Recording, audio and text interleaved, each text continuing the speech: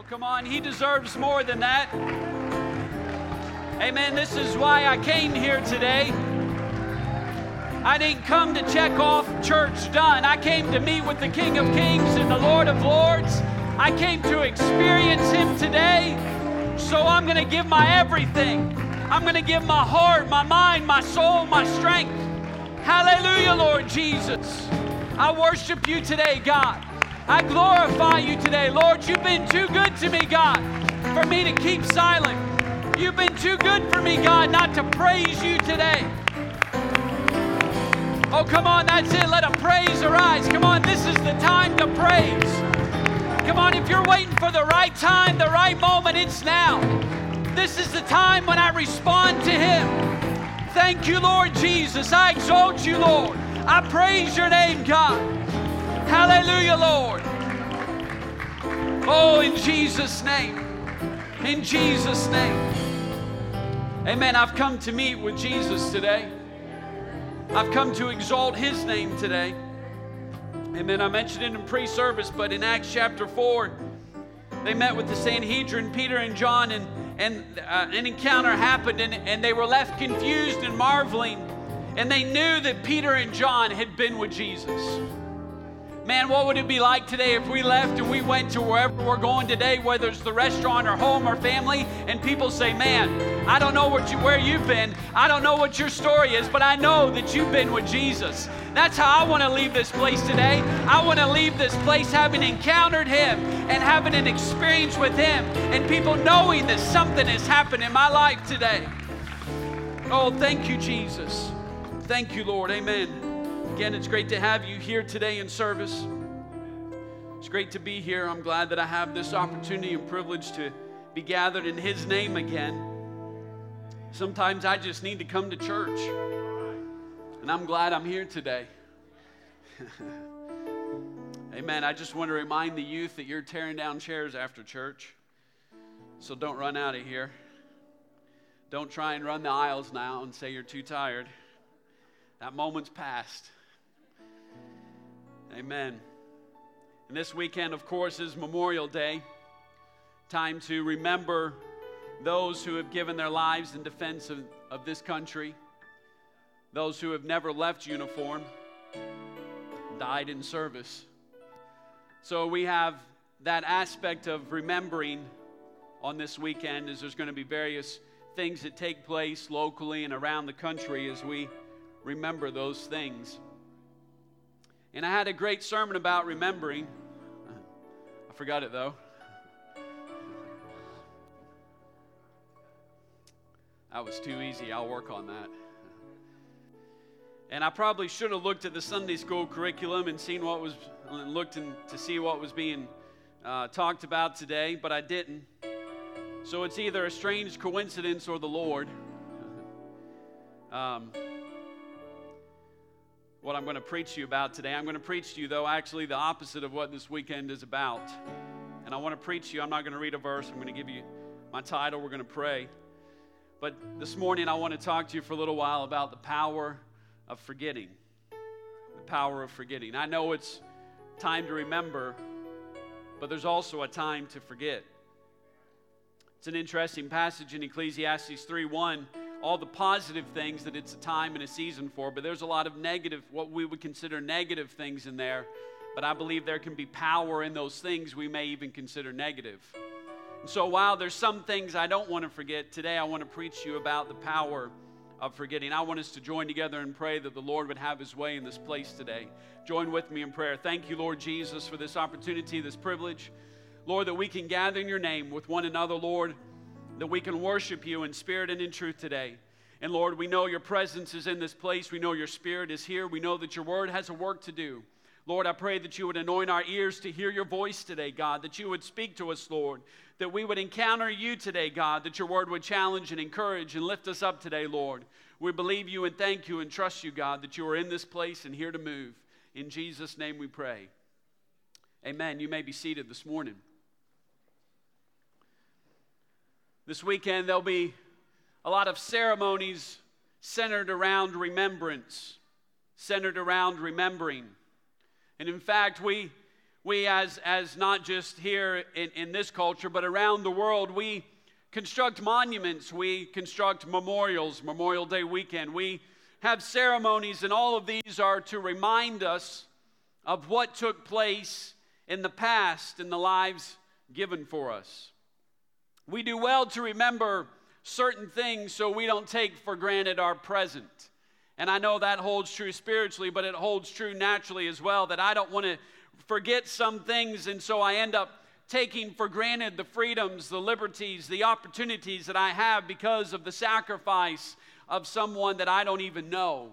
But I want to be thankful that God has allowed me to be here in this moment, in this country, that I have those opportunities afforded to me, that I can gather here and worship freely, that I don't have to worry about whether I'll be jailed after this for what I've said today. Hopefully that doesn't take place. They could hold off on the podcast for a while. But it does me well to remember certain things, to take these opportunities, to take these moments, to remember that I didn't get here by myself, that I wasn't just born and I had all these things. No, somebody fought for my freedom, somebody died for my freedom, somebody gave up and sacrificed and did without so that I could have the freedoms that I have today. And it does me well, not just naturally, but to spiritually remember some things. There's things that I should not forget in my life. I always need to remember where God brought me from. Because if I can't remember where He brought me from, I'm not going to have much of a testimony to share. But I want to always remember that God brought me a long way. That God brought me from the depths of sin. That God dragged me out of a pit. And that He set my feet upon a rock. And now I can gather here today someone who is unworthy, but I can lift my hands and I can worship because He has made me worthy. I can't forget where God has brought me from. I need to remember His Word. If you read Psalms 119, it's the longest chapter in the Bible. But throughout that Psalms 119, the psalmist continually makes reference to, I have not forgot your word. I've not forgot your statutes. I've not forgot your commandments. And we read in that psalm where things begin to come against David, where things begin to happen in his life. And he says, but I remembered the word of the Lord. I remember what God spoke to me. And I've been in those situations before. I don't know about you, where I've been in a circumstance and not sure what to do, not really sure how to respond. And then all of a sudden a word comes back to my mind, something I've heard before, something I've read before, and God speaks to me for that moment. I need to remember the word of the Lord. In Psalms, the authors of Psalms also remind us several times that I'm not to forget the works of the Lord, that I am to remember what God has done for me, not just in a salvation sense, but that He has healed me before, that He has provided for me before, that He has made a way for me before, that when I thought there was no hope, all of a sudden hope came in. When I was in a situation that required peace, all of a sudden peace came in. These are the works of the Lord, and I'm not supposed to forget the works of the Lord.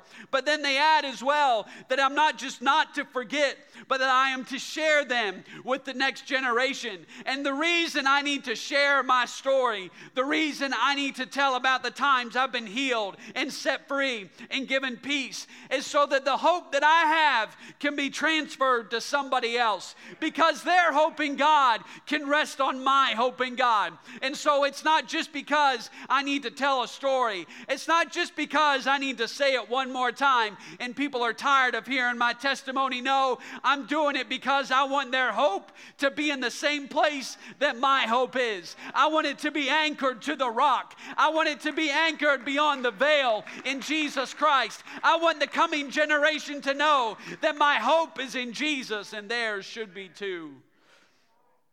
The next generation will only have hope in the things that I remember and share with them. We've been in our split sessions, and I'm not going to get off track here, but I've got that millennial group, you know, those awful millennials. They're not listening right now. They're too lazy, right? I'm kidding. They know better. And while we can decry one generation from the other, they didn't get here by themselves.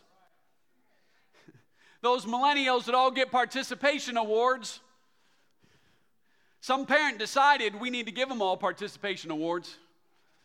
The kids weren't out at the engraving store paying for their own awards. Somebody brought them there. And you know what? We can do that in the negative, but in the positive, I want that next generation to have the hope that I have and even greater. I want them to acknowledge God the same way I do and even more. I want them to know the stories of God and His deliverance and His works and know them for themselves.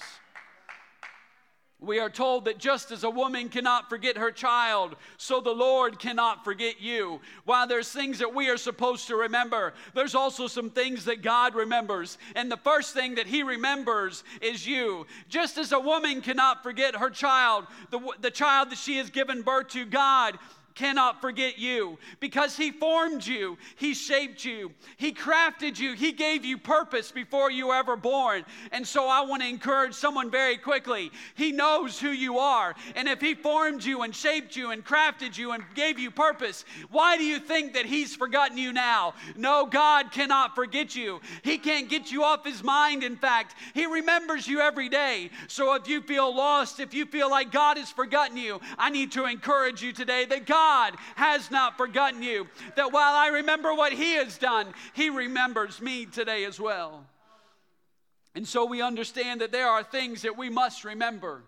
That these are things that keep us, that strengthen us, that give us hope and courage when we remember them. The psalmist David says when he's tossing and turning in the middle of the night, he can look back and grab hold of some things. And I know there's people that can testify to that as well. That in the middle of circumstances and trials, you've reached back into something that God has done before, spoke before, and exhibited in your life before. And you've gained strength for the present because of what He's done in the past. Things that can help us make it through when we remember. But there's also times and there's also things that we are called to forget. Called to forget. We heard the story of Jesus and Judas today, and the story of David and Absalom, and the story that I'm going to recount to you today is no different in how I'm portraying it to you, and it's the story of Joseph. And I'm going to try and tell this shortly, not like in the 5-year-old class where it took me 30 minutes. I think they were lulled almost into a trance-like state as I went from birth to death of Joseph. That's not a good tactic to use in teaching 5-year-olds. But the story of Joseph in Scripture it's an extremely emotional one. It's one of those stories that we can just read and gloss over, but if we could somehow begin to put ourselves in the pages, if we could put ourselves in those moments, it's an emotional story, it's a trying story, it's a complicated story. To briefly recap, Joseph is the pet of the family. He's the favored one, he's the special one, and I know that's none of you in here, that's all your brothers and sisters that are the favored ones, right? But all of his brothers resent, and everyone's like, yeah, that's the truest thing I've heard you say.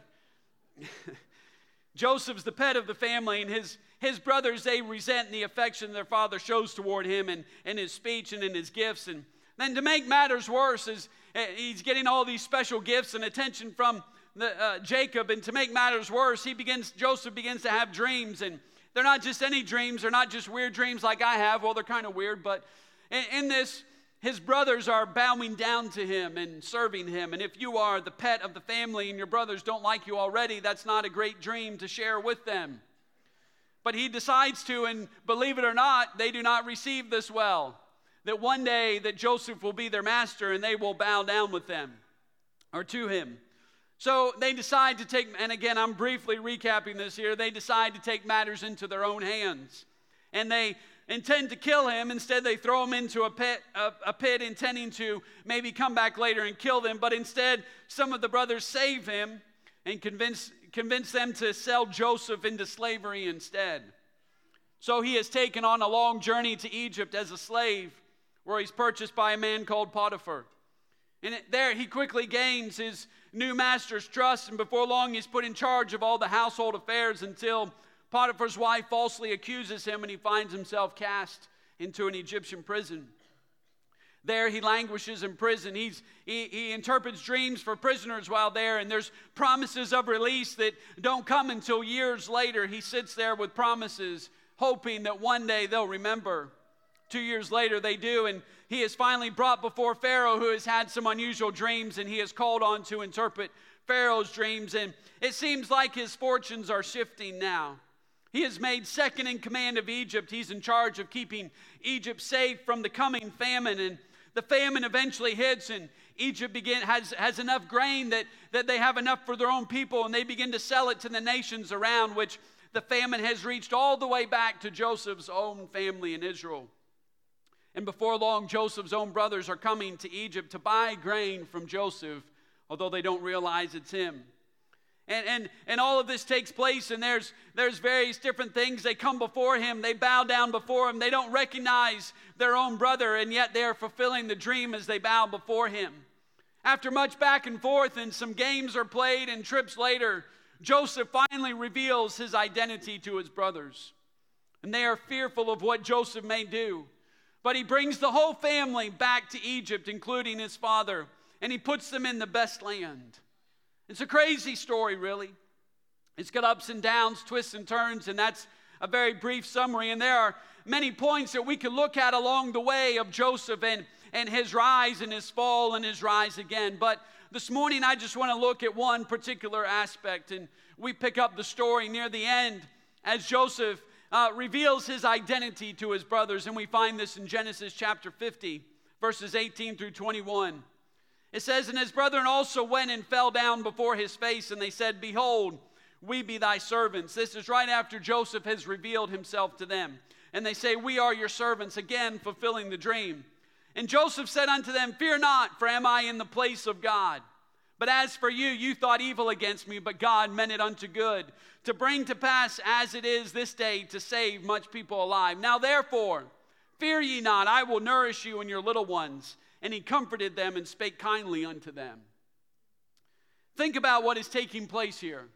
Here's Joseph's brothers, the same brothers who had wanted to kill Joseph, but as a saving grace, as a bonus, instead of killing him, they sold him into slavery at the age of 17 years old. That's not very old to have lived a life without much responsibility and freedom and kind of doing whatever you want to end up a slave to an Egyptian. We know that he did prosper in Potiphar's house, but even though he was prospering, he was still a slave. He faced false accusations. He was sent to prison. And although he was a slave and in prison, and there was some benefit that took place there, he languished in that situation for over 13 years. And then he is confronted by his brothers coming who are starving and asking him for food. At this point, Joseph is in his early 40s. He was last seen by his brothers at the age of 17, and now he's in his early 40s, and his brothers are bowing down to him and saying that they are his servants, just as the dreams he had had and spoke about over 20 years before. And it's in this moment, I don't know what I would do. It's in this moment. Because sometimes my flesh still reads these stories. And I'm like, you're nuts. You're crazy.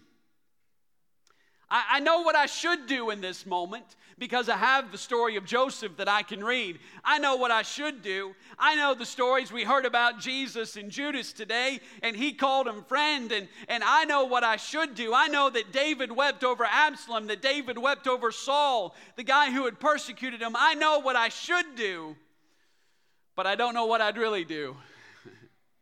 You see, because probably what I'd do is I'd start to remember. I'd start to remember. And I would begin to journey in my own mind as the first time that I saw my brothers walking that way, because you know as well as I that while there are hurtful and painful things in our life, that with the passage of time we do not entirely erase them from our memory, but they begin to haunt us, if you will, less and less, and it becomes less of a daily thing or even an hourly thing, and perhaps it moves to I remember it once a week to I remember it once a month, but then something can happen that triggers that memory, and before we realize it, we're walking down the winding road of hurt and pain and confusion. And I would imagine that's what went through Joseph's mind the first time that he saw his brothers, that despite the richness of what he was wearing, despite his position, despite his power, all of a sudden he feels like a 17-year-old boy again, about to be cast into a pit by his brothers. I would begin to remember the hate directed towards me. I would begin to remember the long, treacherous journey through the desert, chained to other slaves. I would remember the auction block as I stood up there and people inspected me to see whether I was worth the money, and then I was sold, and then false accusations, and then the years of sitting in a filthy prison, and none of it being his fault at all. All of it was circumstance. All of it was other people. In that moment, I would have my own Memorial Day. In that moment, I would begin to remember everything that had happened to me, every wrong that had been given to me, every slight that I had received by those who should have protected me. No matter where I would be now, the power, the respect, anything, my mind would begin to bring back every word, every look, every physical pain. I would remember.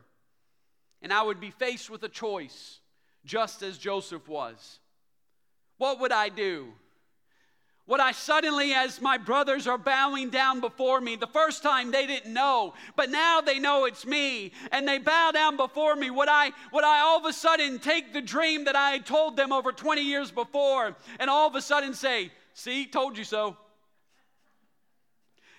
Notice what's happening here? You're bowing before me, just like I said.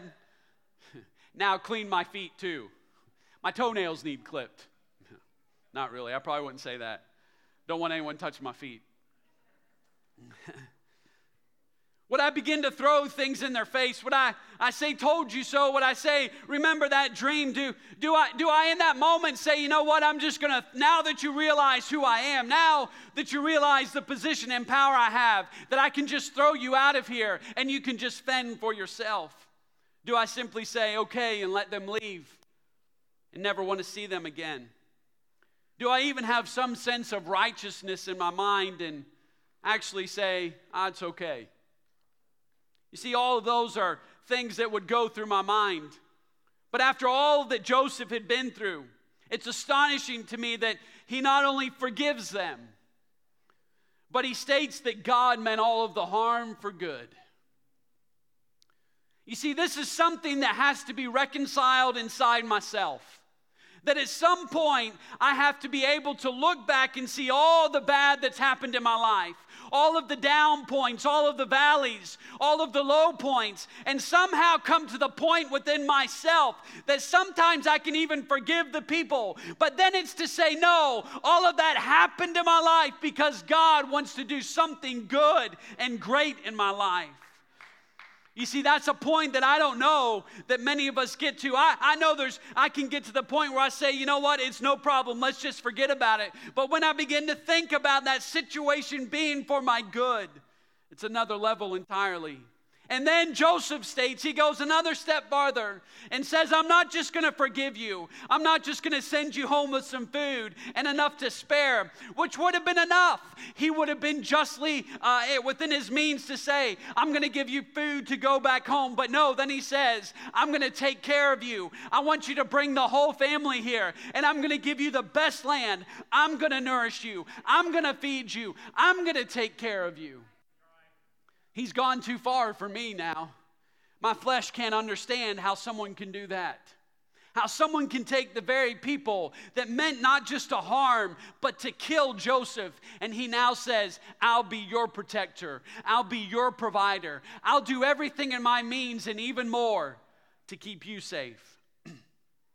When I start to put this in relation to things in my life that I won't let go of, it begins to convict me.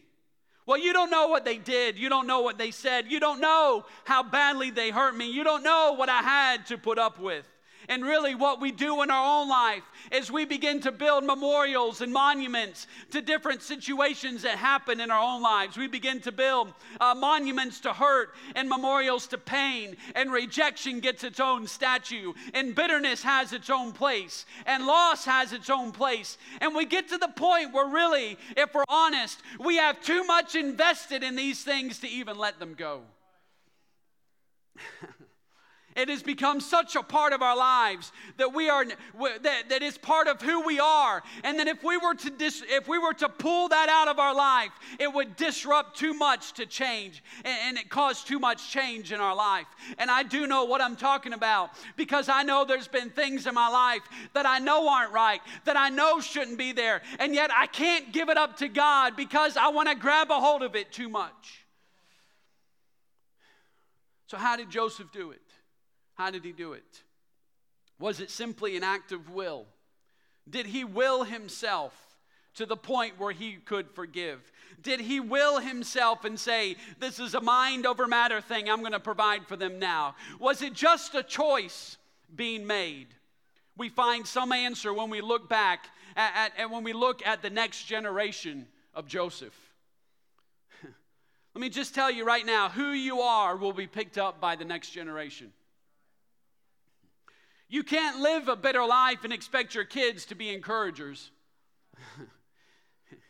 You can't be cynical all your life and then expect your kids to just be these bastions of faith.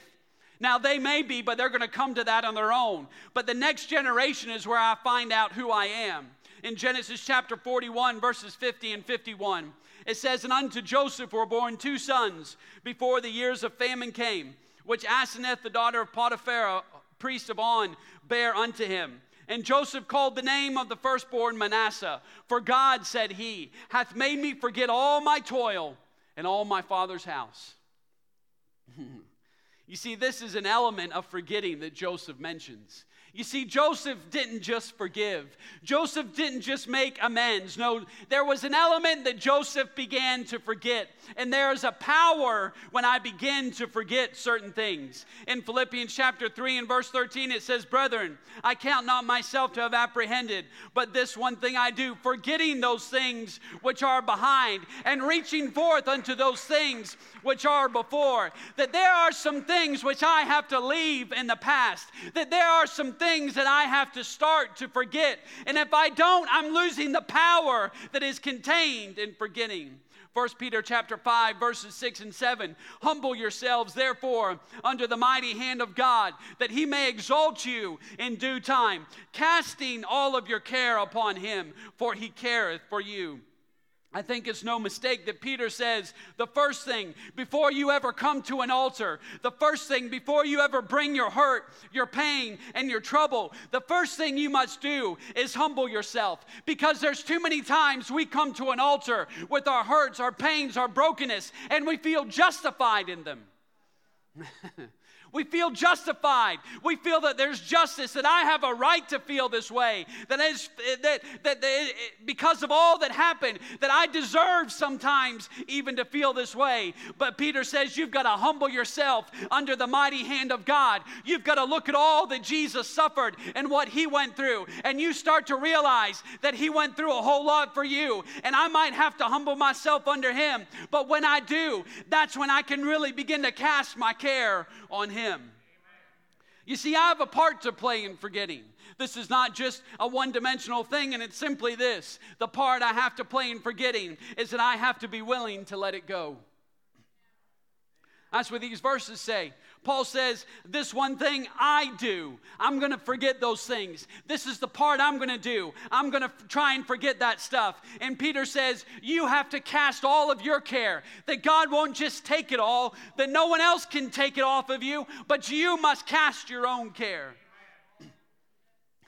That means when I come to an altar, I have to be willing not just to come to an altar, but I have to be willing when I come to let go of hurt, to let go of pain, to let go of being wronged, to let go of hate, to let go of rejection and bitterness and doubt. All my dreams that were crushed in a pit by someone else, all the prisons I've been in, all the slavery I've been in, I've got to be able to come to an altar and say, Lord, I'm willing to give it up. I've got to let go of anger, of regret, of self-recrimination, of self-doubt. You see, I have to be willing to forget. And if you aren't willing, then he probably won't work.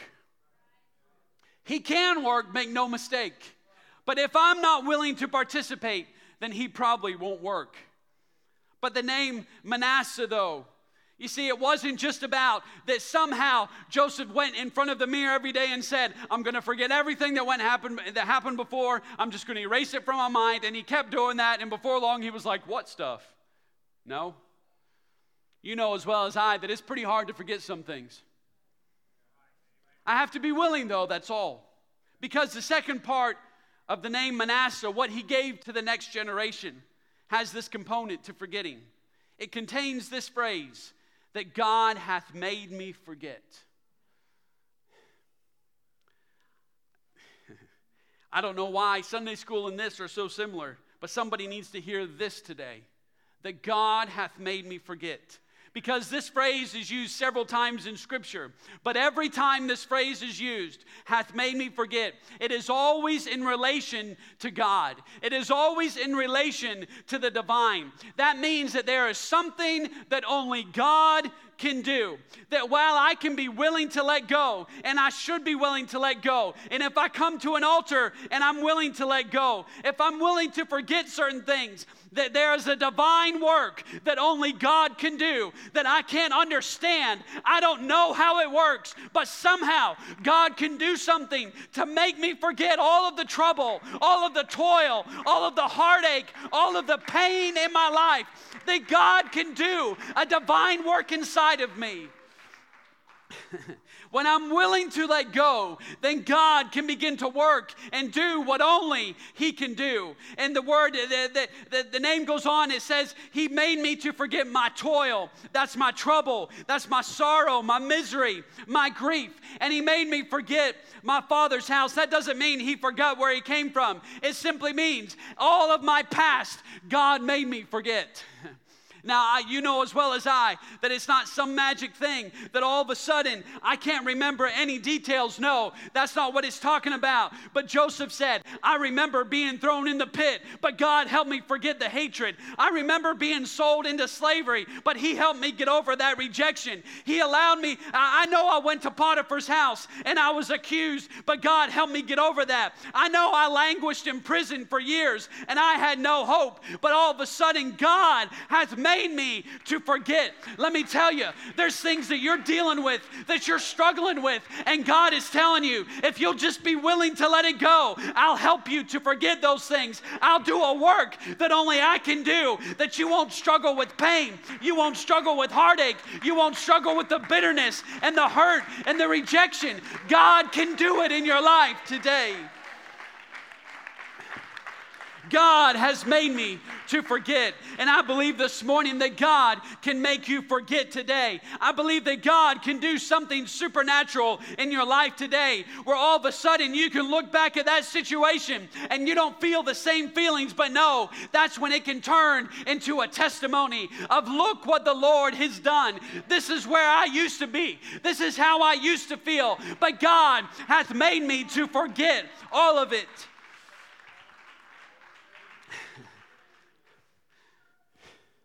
We find that Joseph, though, he had one more son. Because you see, there's power in forgetting. There's power in forgetting. Because there was more to it than just simply forgetting what had taken place. In Genesis chapter 41 and verse 52, we read the name of Joseph's second son. It says, and the name of the second was called Ephraim. For God hath caused me to be fruitful in the land of my affliction. You see, this is the power of forgetting right here. This is the power of forgetting.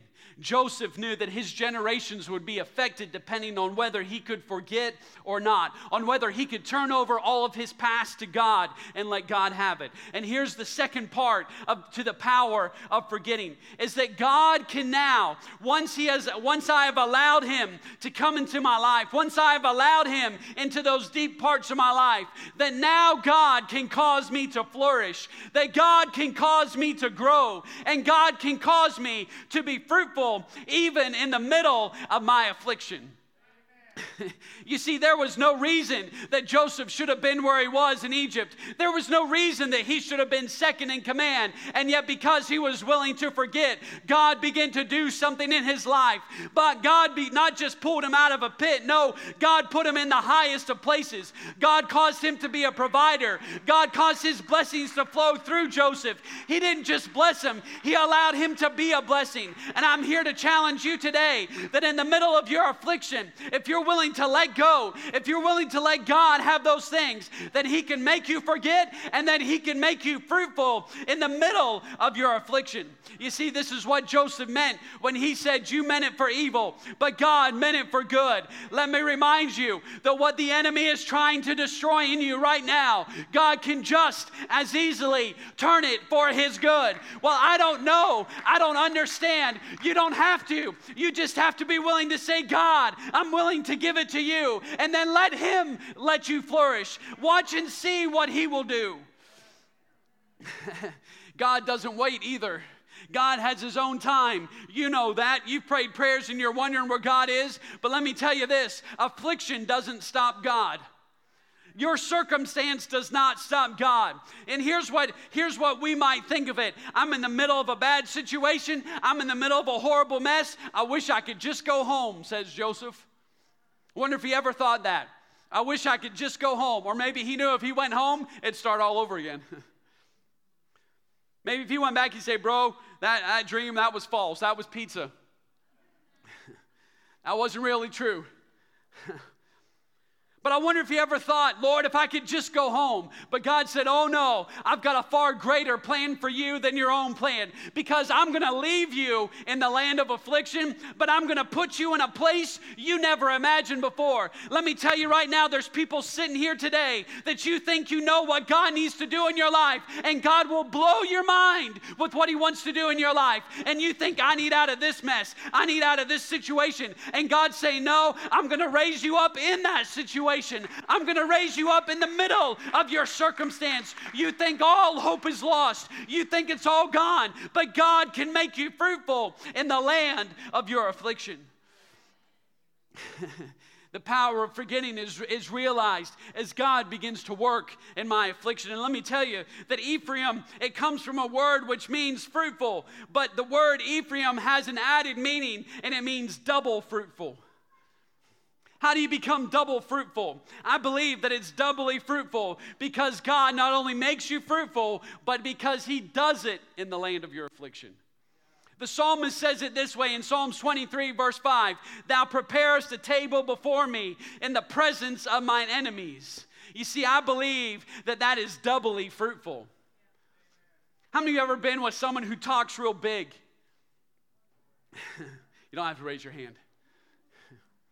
You know, you meet someone and they got a lot of game when it comes to their mouth. They don't have much to back it up. And you know you could back it up if you just bide your time. And it feels so good when in their face you do it. When in their face you just prove that they aren't really that good.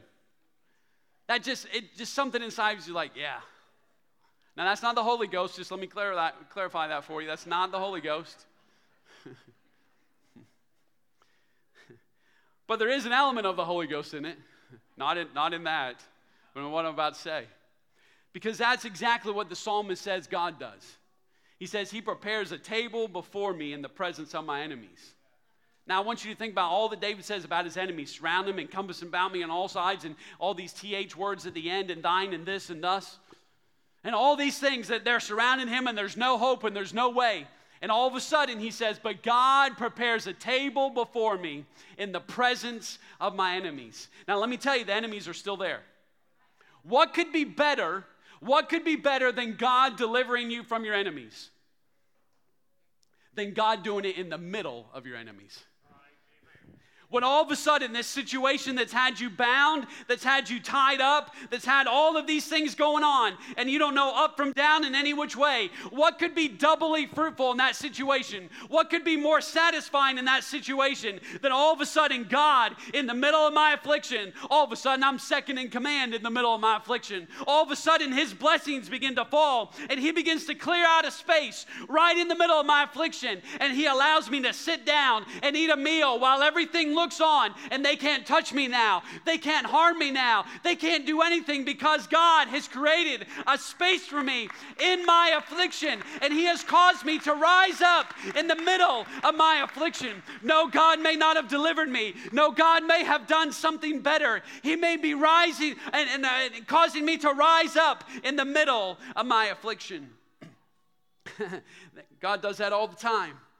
He invites me to sit down in the middle of my situation that had me bound. Let me tell you what that looks like in my life and in your life. That means that there's addicts that sit in this place today that have been addicted, that have gone through all kind of things, all kind of troubles and hurts and pains with addiction, and now they sit and teach addicted people. That's doubly fruitful because God just didn't deliver them. No, now they minister to them. That's people who have marriages that were falling apart, and now they counsel people with marriage problems. That's doubly fruitful because God just didn't set you free. Now you've got a ministry there. It's those that had fallen away from God and had turned from God and backslid. And now Brother Bill, he leads a new convert class. Man, what does that do to the enemy? When the devil thought he had Brother Bill, when the devil thought that he was all done, God just didn't save him. No, now He put him in a place where he's teaching people, no, this is what you need. This is what you need to do. That's doubly fruitful. And God wants to do it for you. It's those who have hurts and pains and bondage, and God sets you free. And now you come to an altar and you worship with those who are bound. You pray with those who are hurt. That's doubly fruitful. And God wants that for your life. God wants to do it in your situation. God did it for Joseph, and God will do it for you. All that time, all that energy wasted by the enemy trying to destroy you. And then God steps into the middle of your affliction, and God turns it in a moment where years of fighting and the enemy and destroying and destruction have been there. God can step in one moment, but you can't be fruitful like God wants you to be until you let go of the past. We find this unusual story at the end of Jacob's life. Joseph brings his two sons to be blessed by his father before he dies. Musicians can come. The tradition is when they would come here, my sons. Oh, there's one of them. I guess I'll have to use him since he's my son. No, you can just sit there. I don't want you to wear yourself out. You got to pick up chairs. The tradition is that the oldest and the youngest, Eli's older, would come. And the father would put a blessing on them. Hope you're not sweaty. Put a blessing on them. And it's an unusual story that happens because Joseph brings his two boys to Jacob right before he's about to die. That's not the circumstance here, hopefully. And Joseph thinks he's a senile old man, just like, well, anyway, I'll say anything about my dad. Joseph, though, he brings his sons, and Jacob, he sees the two boys, Ephraim and Manasseh and Ephraim. And he goes, little ninja move, and does this. He crosses his hands. The right hand, you guys are on the wrong side. The right hand, this hand here that was supposed to go here, we'll say left and right since now they're sitting, you guys sat in the wrong seats.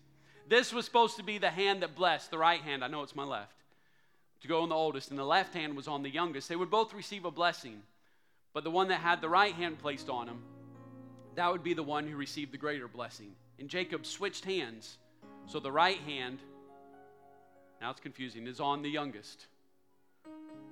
The hand of blessing, of greater blessing, was on the youngest. We find that in Genesis 48:17, it says, and when Joseph saw that his father laid his right hand upon the head of Ephraim, the youngest, doubly fruitful, it displeased him. And he held up his father's hand to remove it from Ephraim's head unto Manasseh's head. And Joseph said unto his father, listen, you old coot. No, not so, my father. For this is the firstborn. He thought, oh, maybe his eyes are going bad. He got it mixed up. He said, no, this, you know how when you go to grandma's house, you got to say your name for the 6th time? Sorry, great-grandma's house. He says, no, this one's the firstborn. Put your hand here. This is the one you should be blessing. And his father refused and said, I know. I'm not as senile as you think. I know it. He also shall become a people. This is speaking of the oldest son. He also will become a people. He also shall become great. So there's a blessing there. But truly his younger brother shall be greater than he, and his seed shall become a multitude of nations. So we find Ephraim with the greater blessing. Let me just tell you, they were both blessed. There can be blessing found in the life that won't allow God to help you forget. Let me just say, it's possible to live for God. It's possible to receive blessing. It's possible to come to church and feel something and still keep a hold of some things in your life. You can come here, you can worship, you can feel the presence of God, and you can still have bitterness in your heart. It's possible. You can come here with hurts that you've got held so closely, they're a part of you that you just can't let go. And that's so strange, because why wouldn't I let it go to God? You can't answer it, you just know you can't let it go. You can still live for God that way. There'll still be blessings in your life, because there's blessings in Scripture that are not attached to me letting go of some of those things. But the greatest blessing always goes to the second. That's where you've allowed God to take all of your past, and now God can work something miraculous in the middle of that situation.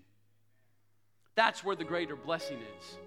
So you can live a blessed life, but if you want to live a more blessed life, if you want to have a greater inheritance, then you need to be willing to let go. You see, one is about letting go of the past, the other is about the promise of the future. And we find with God that the future is always more powerful than the past. That means whatever my past is, God has a greater future for me. If I can simply let go of what was behind, God can always do something with my future greater than I could ever imagine or think of. In Numbers 32, so this is years later, 3 groups came to Moses with a request. It was the tribe of Reuben, the tribe of Gad, and the half-tribe of Manasseh. This is the one, I know not every person in the tribe, but it's representative. This is the tribe that couldn't let go of the past. And their request was, when we enter the promised land, it was about time to enter into the promised land. And their request was, Moses, when we go through, can we stay, when we cross over, can we stay on the eastern side of the Jordan? It's kind of strange. Moses, he was a little upset, but then he agreed to it. And the only stipulation is that before that happens, before you are given your inheritance, because that's where they were going to go first, then cross the Jordan, and then that's Jericho and all the rest of it. And they wanted to stay right here. And he said, before you do that, you have to help all the other tribes conquer the promised land first. Then you can go back. And they did. They helped the other tribes conquer the promised land. They were there at the Battle of Jericho and all of those other things. And then when it was all done, they returned to the other side of the Jordan. Let me tell you this, when I refuse to let go of the past, when I refuse to let go of some hurts and pains, whatever it may be, when I refuse to allow God to do a divine work that only He can do, let me just tell you, I don't think I can fully possess the promises that God has in store for me. I may walk in them occasionally. There may be blessings. I may help others find their promises. I may help them fight their battles, but I just camp out. I just end up making my habitation just on the other side of Jordan, because there's things that I can't let go of. What could be worse than living just outside the promised land? What could be worse than living just outside of joy and healing and peace and promise and hope? What could be worse is coming to church, feeling the presence of God, and knowing there's hurt, there's pain, there's rejection, but never giving it to Him. Let me tell you, God has a ministry for people in this place. if you'll simply let go of some things in your life.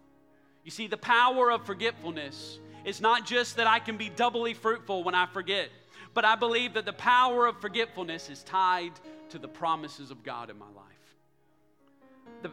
The past clouds the future. I can't let go of some things, so God can't move me forward into what He wants me to go into. And I have to create my own space. I have to create my own security just outside of my promise. And we kid ourselves, well, I'm fine right here. I still feel the blessing. I still feel these things. I still go to church and feel stuff, and God still moves, and I've been to the altar and cried. But no, I know that deep down inside, I'm living just outside of the promises of God. That even though He's moving, even though He's touching, even though I still feel His blessings, I know within myself there's things that I won't let go of. I know there's things that I won't give to Him. And unless I'm willing to give it to Him, God can't heal me the way that I need to be healed. So on this day of remembrance, I challenge you to forget today. To let go of the toil. To let go of the Father's house of the past. To let go of those things and to allow God to make you fruitful in the land of your affliction. As we stand this morning. This morning, Sunday school around this place, the lesson was, what did Jesus do when He was wronged? He prayed about it. There was forgiveness. What do I do when I've been wrong like Joseph? It's not just a matter of willpower. It's not just a matter of I'm just going to make this choice. No, that plays into it. But there's something that only God can do. And there's people in this place that you've come to an altar, you've prayed, you've asked God to do certain things, but you've never really let go of some things. This morning, you can do that. This morning, you can come to an altar and say, Lord, I'm willing to let go of this. I'm willing to let go of this anger, this injustice, this unfairness, this wrong that's been in my life. I didn't have any control over, and I don't know why this is happening to me and why I'm in this situation. But Lord, I'm willing to let it go. And then I can't explain the process. I can't explain what happens, but I know because I've seen it and I've felt it. That all of a sudden, something that I can't do on my own begins to happen in my life. All of a sudden, no, I don't forget that moment. No, I don't forget that specific incident, but all of a sudden, those feelings begin to dissipate. Hatred begins to leave. Anger begins to leave. And then all of a sudden, God can begin to raise up a testimony in the land of affliction. He can make you fruitful in the land of your affliction. In that anger that thought it had you bound, all of a sudden, no, you're the most peaceable person there is. All of a sudden, that hatred that had you bound, no, love is what is shown at work, and people can't believe how loving you are. That's what God can do in your life. Amen. I want us to pray right now. Lord Jesus, we come before you right now. Lord, your word has gone forth. Lord, you have spoken to us. Lord, you see people that you're reaching for right now. You see hearts that are bound.